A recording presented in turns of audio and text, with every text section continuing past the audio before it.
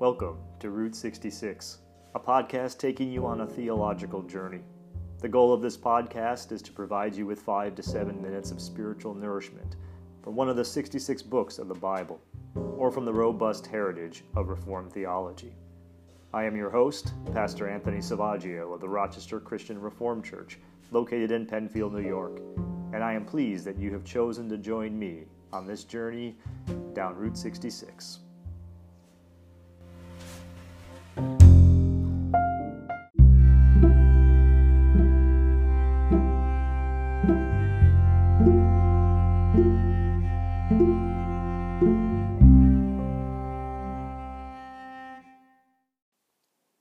Today we begin to study the Lord's Prayer proper. That is, we will move beyond the words that preface the prayer to the Lord's Prayer itself. I want to begin our study with a brief overview of the structure and emphases of the Lord's Prayer, and how the Lord's Prayer differed markedly from the prayers that would have been heard in Jesus' day in the synagogues that he frequented. Before we listen to the words of the Lord's Prayer once again, I want to say something about sources. Although I'm using several sources for this series on the Lord's Prayer, I want to give particular credit to the two major sources. You will recognize them because I have already quoted these authors in some of the episodes. The two major sources are, first, William H. Willimon's Lord Teach Us, the Lord's Prayer and the Christian Life. And the second, and really the most used source, is Kenneth E. Bailey's masterful book, Jesus Through Middle Eastern Eyes, Cultural Studies in the Gospels. I cannot commend this book enough. I recommend it to you highly, and it will be used frequently, and really is the dominant source for these studies. Now, look out the window. Behold the beauty of the created world, and listen to the Lord's Prayer.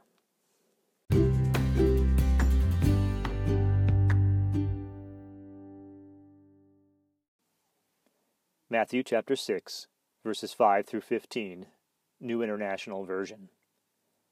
And when you pray, do not be like the hypocrites, for they love to pray standing in the synagogues and on the street corners to be seen by others. Truly I tell you, they have received their reward in full. But when you pray, go into your room, close the door, and pray to your Father who is unseen. Then your Father who sees what is done in secret will reward you. And when you pray, do not keep on babbling like pagans, for they think they will be heard because of their many words. Do not be like them, for your Father knows what you need before you ask Him. This, then, is how you should pray. Our Father in heaven, hallowed be your name. Your kingdom come, your will be done, on earth as it is in heaven. Give us today our daily bread, and forgive us our debts, as we also have forgiven our debtors. And lead us not into temptation, but deliver us from the evil one. For if you forgive other people when they sin against you, your heavenly Father will also forgive you. But if you do not forgive others their sins, your Father will not forgive your sins. This is the word of the Lord. Thanks be to God.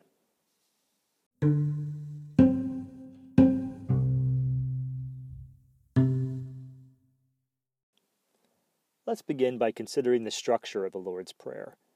Most commentators agree that the basic structure is around the 6 petitions of the prayer. These are the 6 petitions. First, hallowed be your name. Second, your kingdom come. Third, your will be done. Fourth, give us today our daily bread. Fifth, forgive us our debts as we have also forgiven our debtors. And then finally, sixth, and lead us not into temptation, but deliver us from the evil one.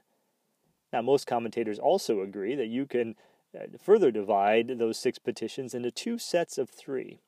And let's do that. Let's consider each set of 3, the first 3 and then the final 3. Consider first the first 3 petitions. What do you notice about these petitions? Let me read them again. Hallowed be your name, your kingdom come, your will be done. What do you notice about the scope of those petitions? Yeah, those are big picture items, right? They're about the grand scope, cosmic items. Hallowed be your name, your kingdom come, your will be done. They're about God and His sovereign rule over the universe. Ken Bailey uses the phrase eagle's eye view of the world from those three petitions. And there's something else to note about those petitions. Consider the word your. Hallowed be your name. Your kingdom come. Your will be done. The word figures in each of the three petitions. Sometimes these are referred to as the your petitions. So the first three petitions give us the big picture, and they focus on your, that is, God's name, his kingdom, and his will. What about the final three? There's a marked contrast here. Listen to those again. Give us today our daily bread. Forgive us our debts, as we have also forgiven our debtors. And lead us not into temptation, but deliver us from the evil one. And what do you notice about those? Yeah, those are very intimate in scope, aren't they? They're much more about us and our world and our daily bread, our need of forgiveness and our need to forgive others, our need not to be led into temptation, but to be delivered from the evil one. So the scope changes. It's about our world. Also, you'll notice that the word your is not there, and it's replaced by the word us. Give us today our daily bread. Forgive us our debts, and lead us not into temptation, but deliver us from the evil one. So these might be called the us petitions or the we petitions. They're about our world. As you can see, when you take all of these petitions together, and particularly as they're divided between the your petitions and the we petitions or the us petitions, you get a prayer that is amazingly comprehensive, a prayer that encompasses the big picture, as well as the intimacy of our daily lives.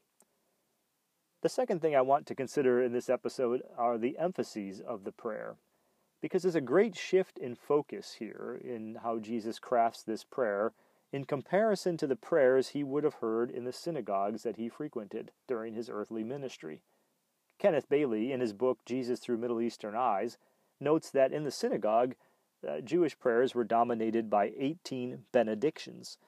Of those 18 benedictions, 14 of them were structured as petitions, much like the Lord's Prayer. But Bailey notes that the emphases of these petitions were very different. They focused on primarily Jerusalem and the temple, on the Torah, on the suffering Israelite community, and on the call for God to defeat the enemies of Israel. What's my point? The point is that the prayers that Jesus would have been acquainted with in the synagogue focused on a very small ethnic community living in a very small geographic place. Now consider in contrast the Lord's Prayer that Jesus crafted.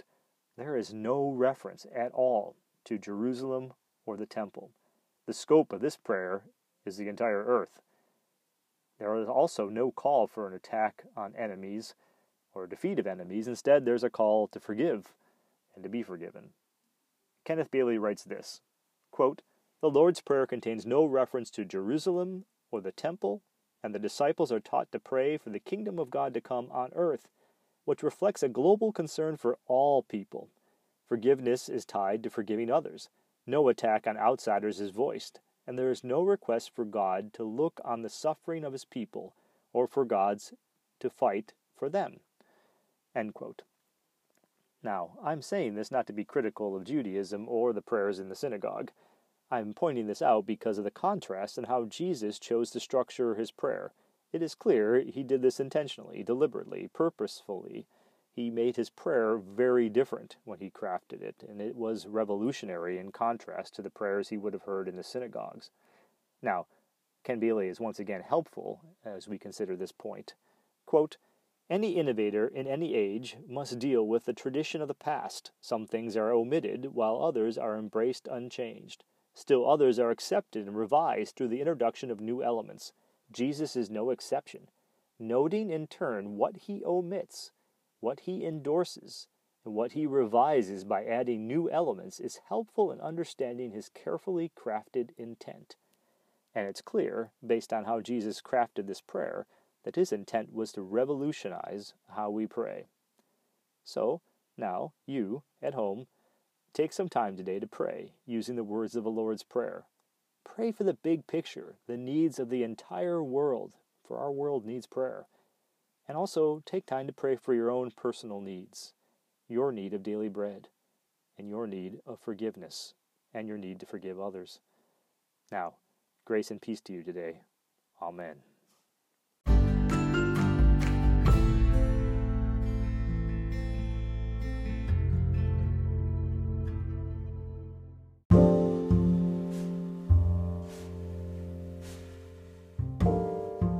That concludes today's episode.